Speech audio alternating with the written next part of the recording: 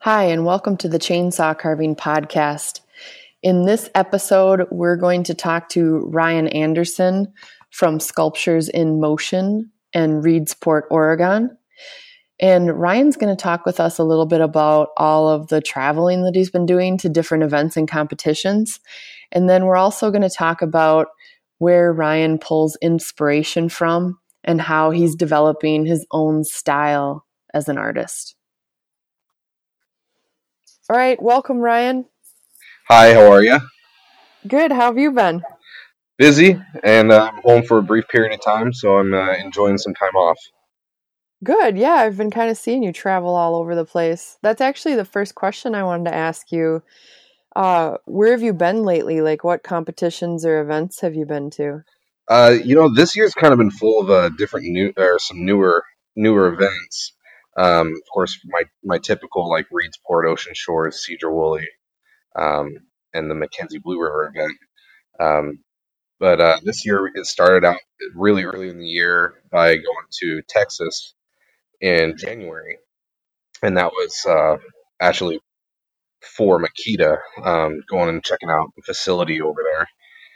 And then I had a show that started right in February, events for like logging conferences. And then from there, I had my first competition in March in Wairika, California. And then from there, it's just been the fairly typical ones. But lately, I've been I just got back from Albuquerque, New Mexico, the Balloon Fiesta competition. So Oh, yeah. that was a phenomenal time. I got to take my boy with me, and he was completely on cloud nine and totally on overload mode. So I've just wrapped that one up, and I'm currently getting ready to head out to Illinois. Actually, I'll be carving with Chris Hubbard, who I met this year. And so I'll be at his shop. I fly out on the 30th, and then him and I were doing a couple of shows together. We'll be going from his place to Gray, Georgia for the Chaptacular. And then we have an event that we are doing in Southern Pines, North Carolina, for a brewery. And that'll wrap up this year. That'll wrap up my competitions and events. And then I've already kind of started planning for next year. Like my June and July is already pretty much booked. But Sure. That's intense. That's a busy schedule. It's been pretty busy this year. It's lasted a lot longer than normally. Normally, my last event that I do is about the beginning of October, and then I look forward to having the rest of October, November, and December to just kind of unwind, kind of do my brief little hibernation period, I guess you could call it, and then start gearing up and planning ahead of time for these other events for the next year. Sure. I know some events that I've gone to wait forever to decide who who they're going to have come or whatnot. And like you said, sometimes I'm booked way ahead and I'm going, I got to know now. Right. Yeah. I mean, there's definitely, I get some events throughout the year that say, oh, this is so great what you do. Can you come to either like our fair or an event that they have going? And it's like, I would love to tell you yes. I mean, sometimes I got to know at least a year in advance, just due to conflicting schedules of previous competitions or events that I do, yearly. Right.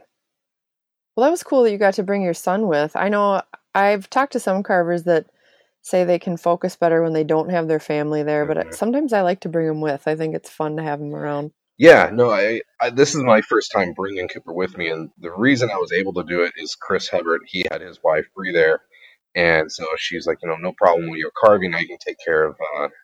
I can kind of watch over Cooper, and Chris had his kids there as well, which Cooper was completely in love and just enjoying the time with them. So it allowed me to kind of relax a little bit. See that I'm broken neck syndrome, constantly looking for him. Because Cooper's very much like me. And so he wanders and gets distracted by, a leaf that'll get blown across the yard. So it was Right. it was so funny because it was the first time I got to take him. Because unfortunately, I don't really have the help that I can bring with me to watch him. But it was just so fun because we got to have that experience, and it was at the Balloon Fiesta, which you're watching hundreds of balloons going up, and He was a trooper. He really was. We're getting up at 5:30 in the morning, and then we're out until 10 o'clock at night. So, and Right. he totally was a trooper, and I loved having him with me. I can't wait till he gets older, where he can maybe be a little bit more, interactive with me and carving. Maybe it helped me at some of the events. So I look forward to that. I hope it doesn't come too soon. I know how that feels. My kids have gotten to the point where they know certain places and they have, carver friends from different parts of the country, and they're like, oh, like, are these kids going to be there? Or Right. is this family going to be there? And it is fun when because then you kind of have help, like you said, when everybody's at the event together and there's different families helping out. Houses and everything, they can, interact, and it takes the stress off you for sure. I mean, if I had to do that with Cooper by myself, I never would have done it as well. Right, yeah, you'd be really distracted. Right.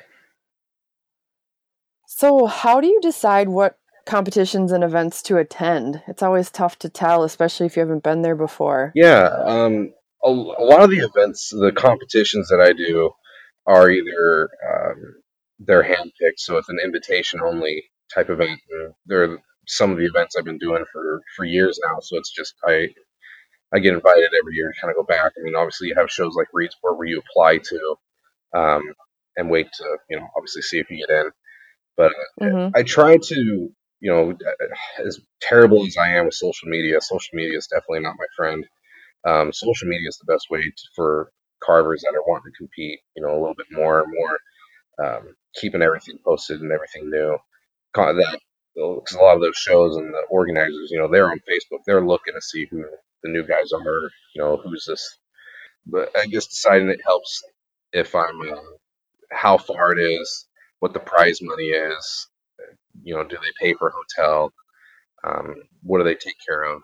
I guess just, is it worth it financially to attend that event? I mean, there's events that I would love to go to over back east, but by the time I either get a flight, get all my tools over there, or drive all the way over there, you're pretty neck deep into just getting there. And then there's no guarantees of obviously how much money you make. Of course, it helps to have inventory, but as most people know, I'm not one to carry a significant amount of inventory with me at any time. Sure. I know one thing that I don't know how many people travel out there, but it's nice on the West Coast how they have events almost every weekend, like hopping up the coast. That is a huge help. The way that it's looking, for next year, I have 4 competitions that are going to be all week after week after week after week, which is great. You don't have to go home, unload, spend another week and a half waiting, or longer. So obviously we have the Reedsport competition that goes on Father's Day weekend. The weekend following is Ocean Shores. The weekend following is Cedar Woolley, and then I always have a week off after that, after the Cedar Woolley, and I take that time to usually go to Southern California and kind of rest my body up. And then as soon as I get back, I have another set of 2 or 3 events that are just all back to back, and having that's really great. It just, like I said, it makes the summer go by pretty quick, but it's I love having events that are just so quick next to each other. Yeah, and it really helps, like you said, when you're trying to figure out financially, because I know carvers that travel to the West Coast from the East Coast because they can hop from event to event and make it kind of worth their while. Right. Yeah, there's a couple carvers that did it this year. Brandon Wilson, I believe, was one of them from Vermont, and he drove with his camper all the way over, and he spent, I want to say that kid spent at least a solid 4 months over here. Just jumping from event to event, carvers. I know he went to a couple of carvers' houses, did some work. He drove all the way up into Alaska to go do an event. He's put some serious miles on him. There's some guys that can do that, which is awesome. I was watching, and I'm like, I don't think he's ever going to go home. Right. I was starting to ask him. I was like, hey, you got to move over here to the West Coast. You certainly spend a lot of time out here. Yeah. So, what is your process for preparing for competitions? Like, what do you do if you're going to go to a competition to get ready? My my preparation now is, and I might be answering kind of maybe another question that you might have for this as well. But my preparation is a few different things. Um, I've kind of stopped doing the whole, I guess, typical style of competition carving where you have, bears, birds, some people carvings or some human figures, um, and other things like that. Where I've kind of ventured off and I've had some, push along the way from inspiration with other carvers, a little push towards a different direction and style. So I guess preparation for me would be coming up with this idea or that I want to do at an event. And what I'll do is I look up sculptures, different drawings, different mediums of work that are kind of close to the form or the figure that I want to do. Um, and then I go through a program on my tablet that kind of allows me to create a 3D image, I guess you could say, and it kind of allows my brain to work and kind of picture myself blocking this out. How much time do I have to do it? The type of wood, obviously, like I said, that'll take up time. But preparation is definitely research. That's a big majority of it. Finding that subject and learning that subject, and that breaks it down from the skeleton structure to the muscles, and then finally the texture detail work, whatever's on the outside, whether that be fur, skin, scales. Um, so definitely cannot research enough. When you think you got enough images or stuff to look at, get some more. Right. I know I think I've talked about this before too, but I love pulling from other art forms just to bring in new ideas and stuff. I use an app at school with my students that they 3D sculpt on, and then they're actually able to 3D print it. I've seen some And stuff on that, and it's really really cool. yeah, As far as we just talked about it, for technology wise, it doesn't agree with me whatsoever. But having this app has been a huge learning curve, but it's definitely allowed me to really break down the carving almost to where you've carved it before, but you did it through your tablet or anything like that. But at least it shows you this blocking form, working in silhouettes. I think helps a lot. Um, yeah, and it's nice too to be able to kind of sculpt it out or block it out on the app anywhere that you are, even if you don't have like oil-based clay with you or something else to work with. right. And I tell people, I've had some people ask me before, it's like, well, how do you, uh, one, I think a good trait of mine is being able to block out very quickly. Um, and I get asked that all the time. And I tell people all the time, just work in silhouettes or work in a silhouette form.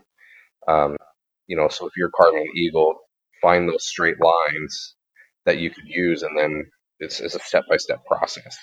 So if you work one side and turn the piece, work on that side, you'll see a form come out extremely quick. And also, I mean, of course, that comes with experience as well and doing it a few times. Um, but I tell people all the time, just if you can find a picture where you can see a silhouette perfectly from a side or anything, just draw that on. If you require drawing, draw that on and then turn it again and draw the other side. And from there, it should be able to just kind of fall into place. I mean, Sure. if you've seen Mark, you've seen Mark do speed carving before at Quick Carves, and I mean Yeah. that guy is amazing. And you watch him carve, and it's Right. so effortless. He knows every single cut he's making. He's always 5 to 10 steps ahead of himself and what he needs to do ahead of time. Mhm. So we've talked a little bit about you carving more like creatures and monsters and stuff from your childhood. Where did the inspiration for that come from, or how'd you get started with that? I guess the biggest push for me into that direction um, was Chris Foltz. And Chris Foltz and I are really close. And actually, him and I only live about 24 miles away from each other. Um, But I'll never forget the words that Chris told me, and because he had also a secondary job that obviously that helps financially, and you don't have to sometimes sell your last bear for almost nothing, just you can kind of get by for a brief period. Right. But Chris told me, he stopped carving what everyone else was doing and carved for himself, and which I took to heart very well. It's like, okay, so if finding, I guess, what would I do if I could just carve anything, if I didn't have to worry about the piece selling or how to move it or anything of that, what would I do? And I went back to, obviously my kid who's totally in love with like sharks, reptiles, creatures, um, reminded me of me as a kid, and that took me back to, I would visit my uncle in Southern California all the time, and he's a Imagineer for Disney, and he sculpts and paints all the different characters in Disneyland.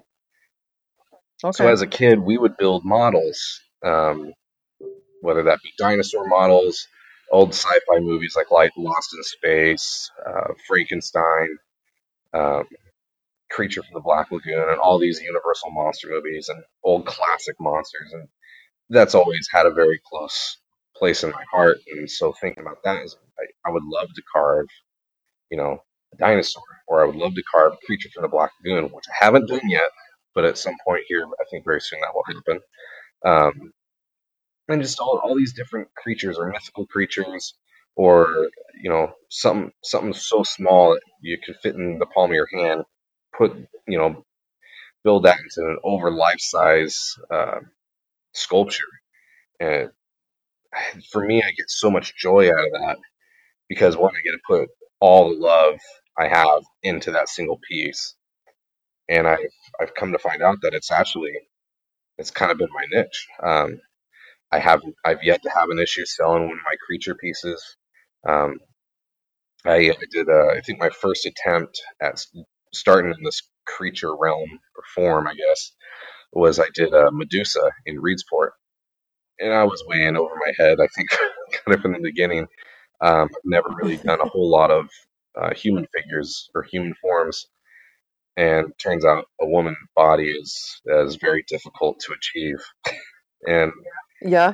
Yeah. trying to find the anatomy, the way the arms work, and all the different sections of the body, it's just trying to make that look feminine is extremely hard, especially on a woman's face. So I spent so much time on the body doing all this. The from the waist down, obviously, was a snake, and that came out easy and came out pretty great.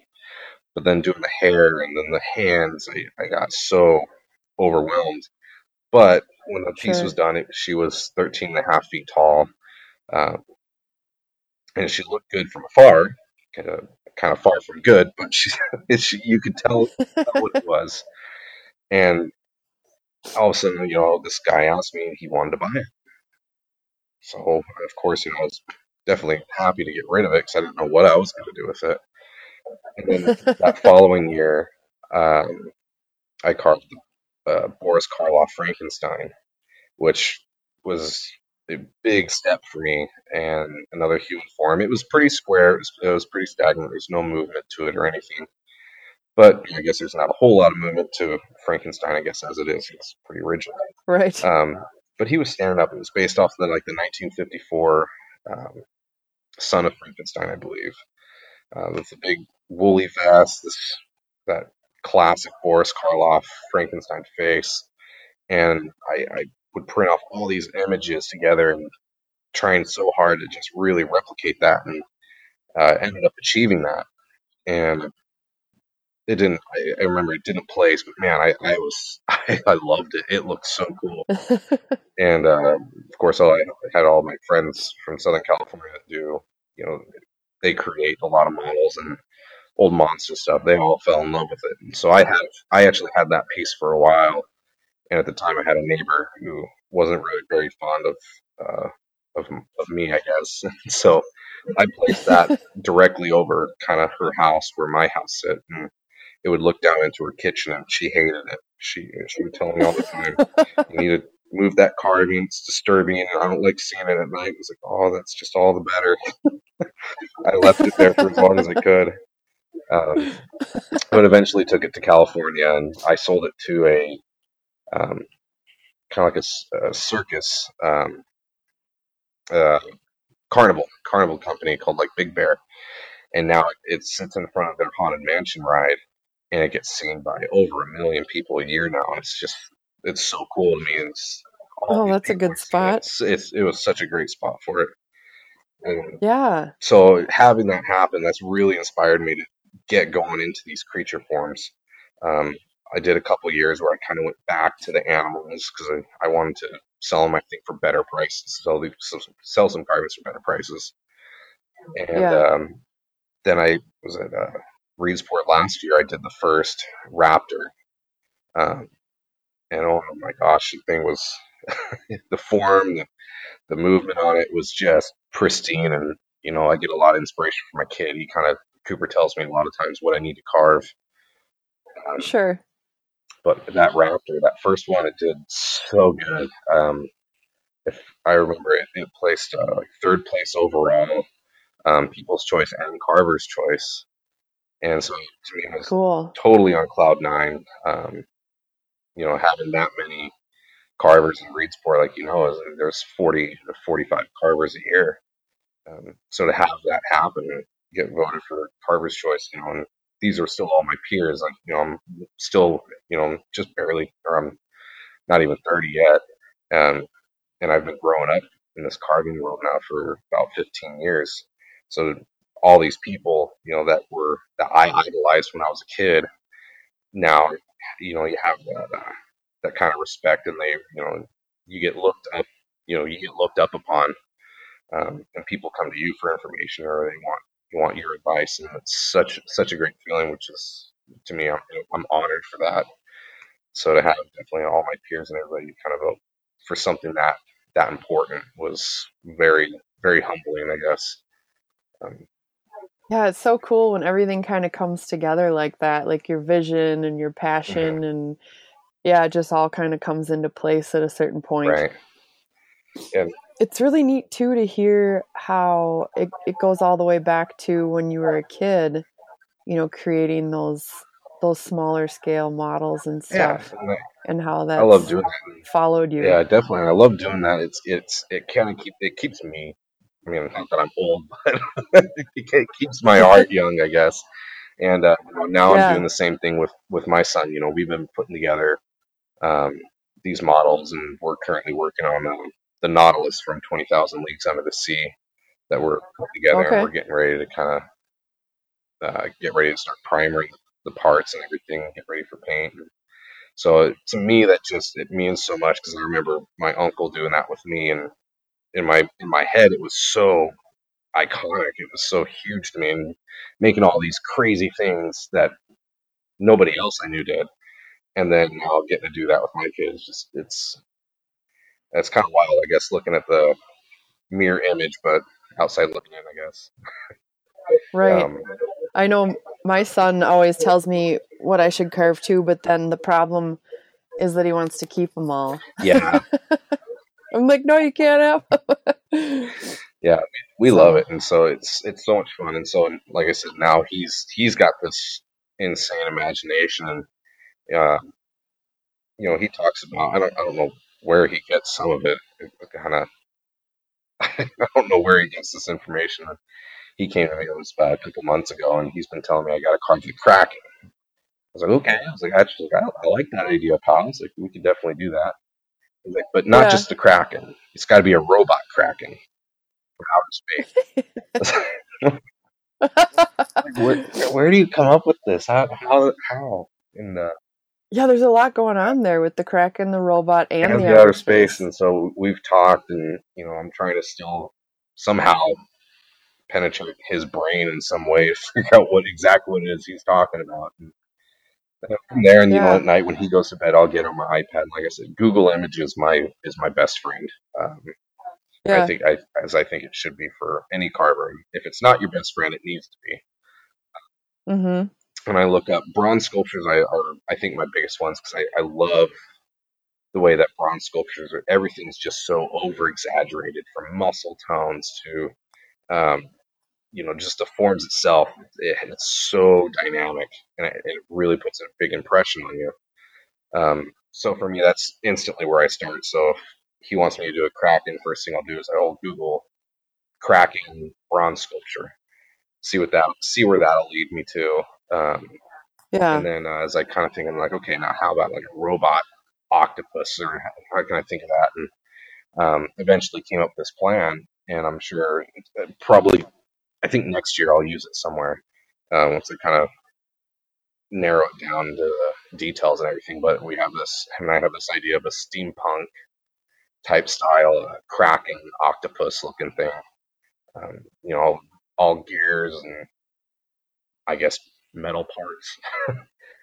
So Cool. just coming up with these ideas, it's so unique, and then it goes, of course, into the competitions where it's you haven't seen one before, and then if you execute it right, it's you'll never forget it, which to me is I think the most important.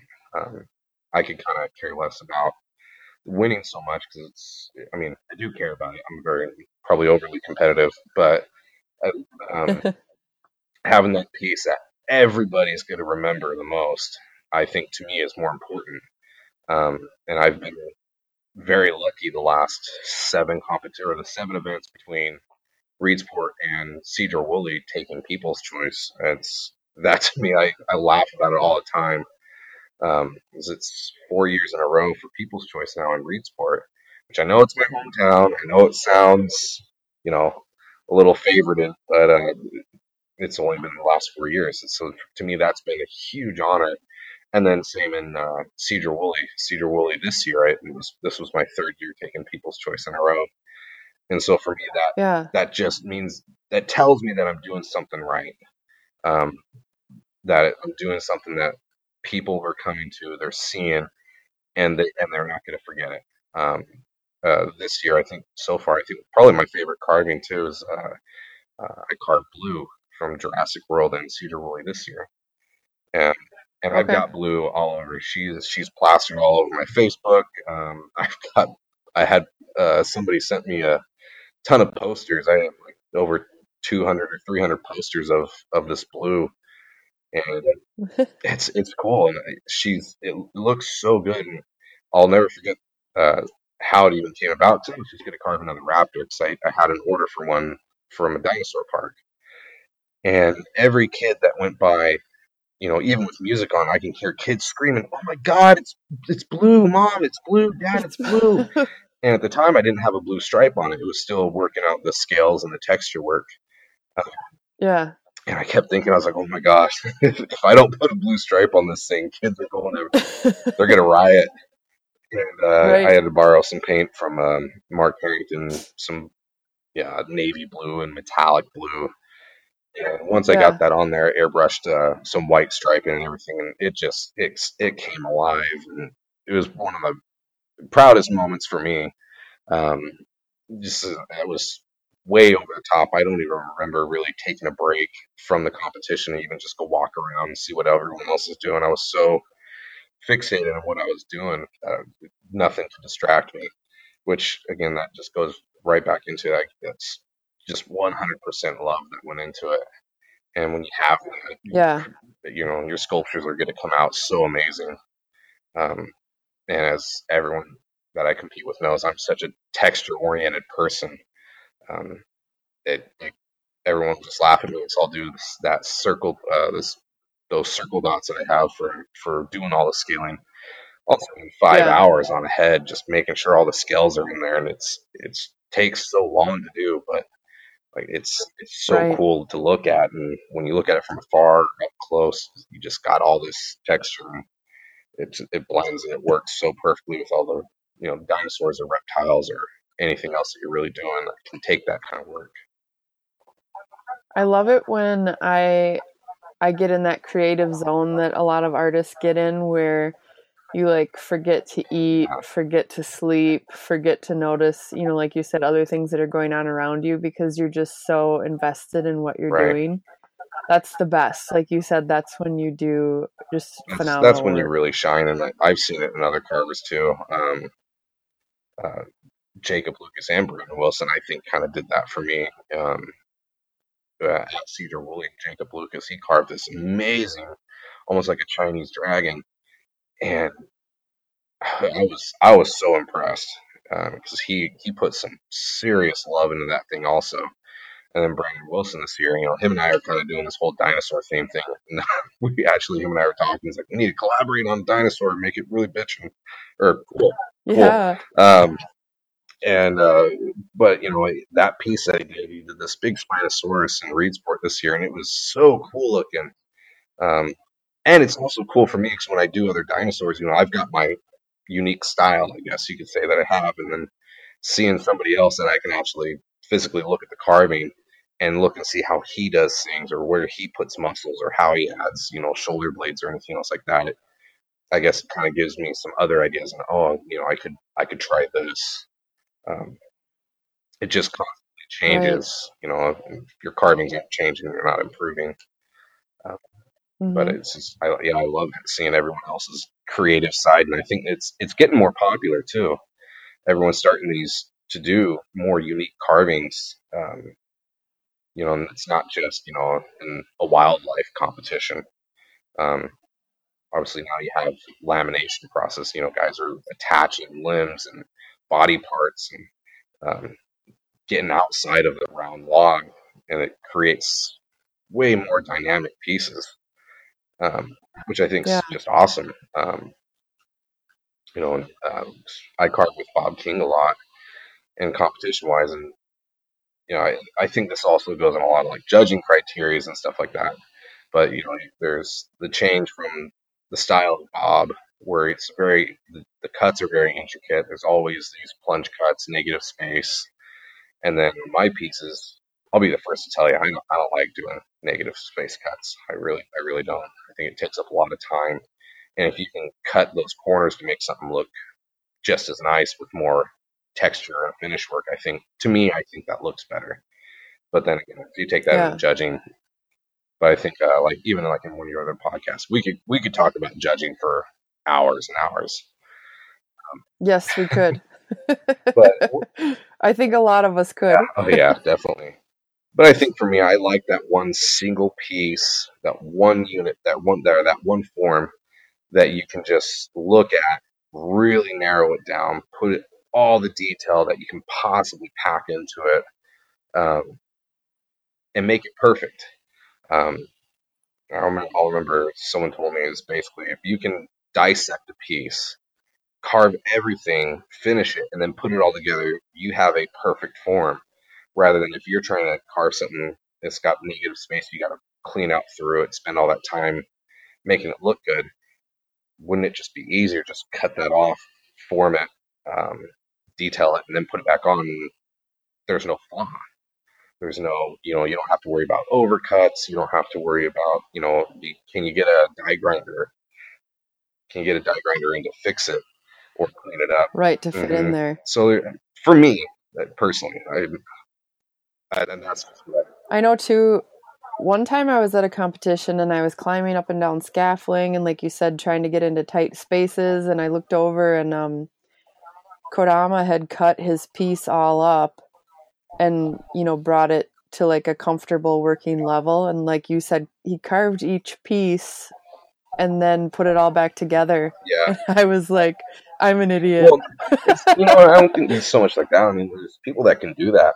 I think Yeah. Dennis Roger was one of them. That he would start carving from scaffolding all the way at the top and carve it down, not just like block it, carve it down, go up, detail it. He Right. would literally Like he carve it. wasn't going up and Yeah, he would down. carve the whole subject, that one set of scaffolding, then go down, carve that whole section, go down, and when he hit the bottom, he was done. I can I've seen him do I that. could, I would be so screwed on carvings if that's the way I did things. Yeah, I can't do So that I think either. also my ADD goes jumping, bouncing around, and I can't sit in one spot carving for.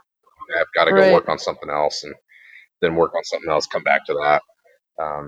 but definitely when you can attach things and put them up into its proper place, I do the same thing when I do when I have to add the raptor tails, or at least I've done that a lot this year.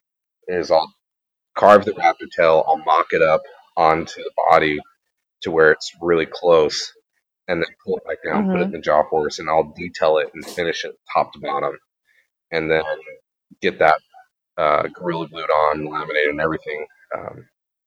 And then once the glue dries, just sand off that specific area, and then detail it back in and blend. And you can blend it perfectly, especially if you got some cool scaling textures and everything like that. It helps kind of hide that seam, rather than Right. obviously having something purely sanded. You can kind of see that hard line. Um, but yeah, it helps so much because then you're not sitting up on scaffolding. Put a block on the raptor body and then try to carve it, glue it, carve it all the way down. Then you're up in scaffolding, detailing, holding the die grinder in weird positions. Um, Right. I know. I couldn't believe I didn't figure that out sooner. But when I saw it done, I'm like, oh, that's the way. it makes it so easy. Yeah. Okay. So this next question, I think you pretty much answered it, but I'll just ask it and you can decide. So I just had most artists at some point want to develop their own unique personal style, and I was just wondering where you're at on this journey. So you talked about it a little bit with moving towards creatures and monsters and things from your childhood, but do you have anything else to say Well, about that? obviously not everybody's, you know, um, inspiration or personal styles going to go in the same direction as mine, obviously. But I think Yeah. it's kind of discovering, who you are as an artist and what is it that you want to achieve. Are you wanting to achieve this ultra realism? Or you want to be so perfect at like the human forms? Kodama's definitely one of them. I think. I see him on Facebook when he goes back home and he's doing all these woman figures. He did the. I think you might have seen it. The woman face with like the veil over it, and it looked like Yeah. you could see the face perfectly clear, but he was able to achieve that veil look over the face. And Right. in my mind, I'm going, not a chance. There's Yeah. absolutely no way. One, because I think that's not my style. And so Mhm. I think it's finding what is your style. For me, I've finally discovered that it's doing these creatures or doing these very unique animals and stuff that has lots of texture, um, stuff that I can burn in multiple different layers, texture layers. Um, and so for me, obviously, that's kind of the route that I'm starting to really push myself in. And what you discover is that it's like this is your happy place. This is where you want to do. And guys that want to carve Bigfoots all the time. There's guys that do amazing Bigfoots. I hate doing them. I've done them. I don't like doing them. But Yeah. then you can't put the love into it. And so I think find that personal style. And then also, of course, does that personal style does it work financially for you? Um, there's obviously carving monsters and dinosaurs and reptiles, all this stuff. It's not something that everybody is going to want. Um, and Right. so I think for me is you can kind of test the waters or do it when you don't need to, or like I said, if it works financially for you, that you can do that, and then you find that type of clientele. Um, it just keep building it, I guess. But I just find that, yeah, just looking for that unique style. What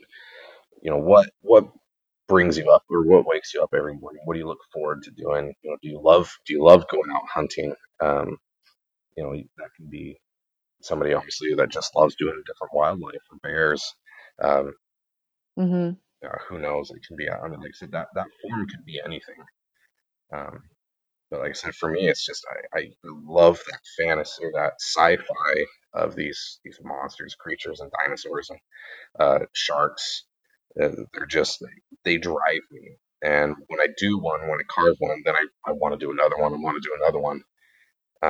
But then, like I said, then you got to look at it from a business standpoint. Can you sell them? Yep. Sure. So, and my last question, I was going to ask you a little bit about kind of where you find Mm-hmm. inspiration.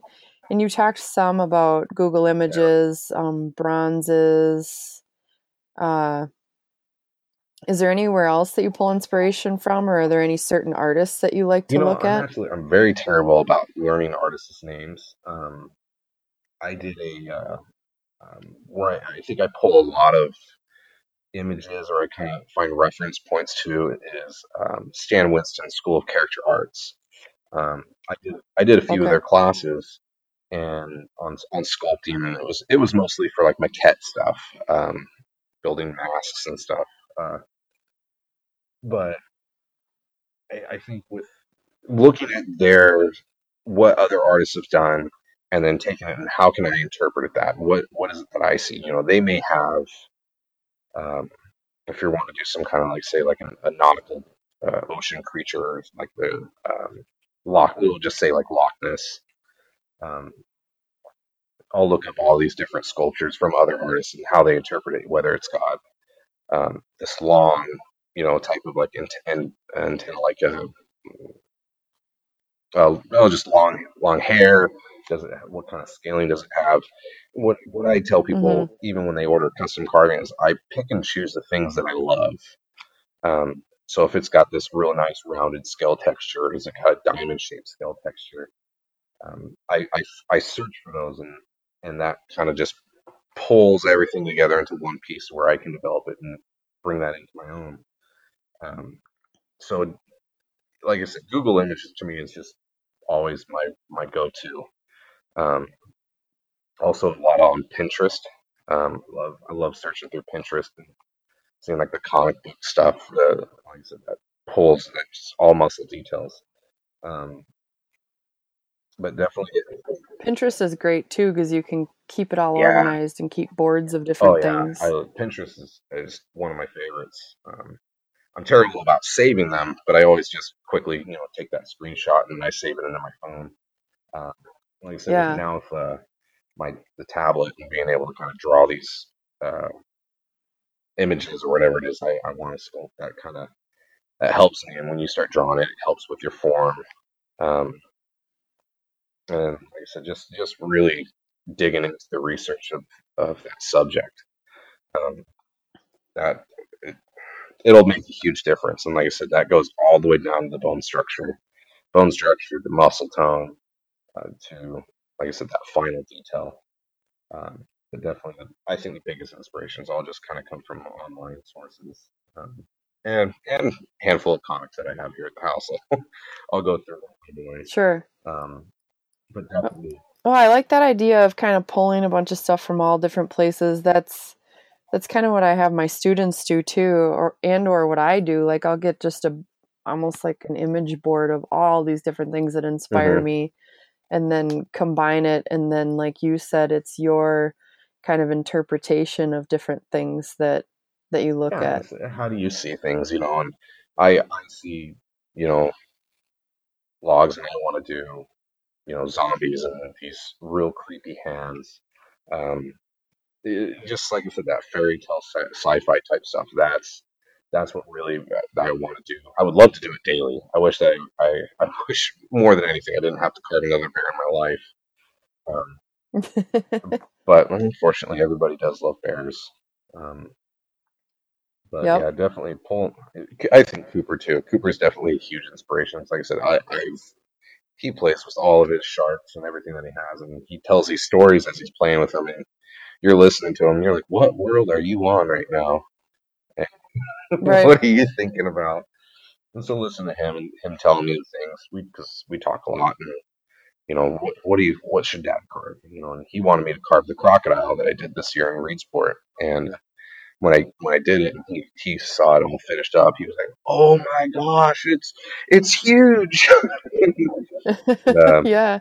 So he loved it. He was hanging on its head, and walking around and sitting on it and everything. He thought it was just the coolest thing. And I think doing that, where I get to see my son completely go ballistic and lose his mind, just at some of the sculptures. I mean, he loves seeing all the dinosaurs.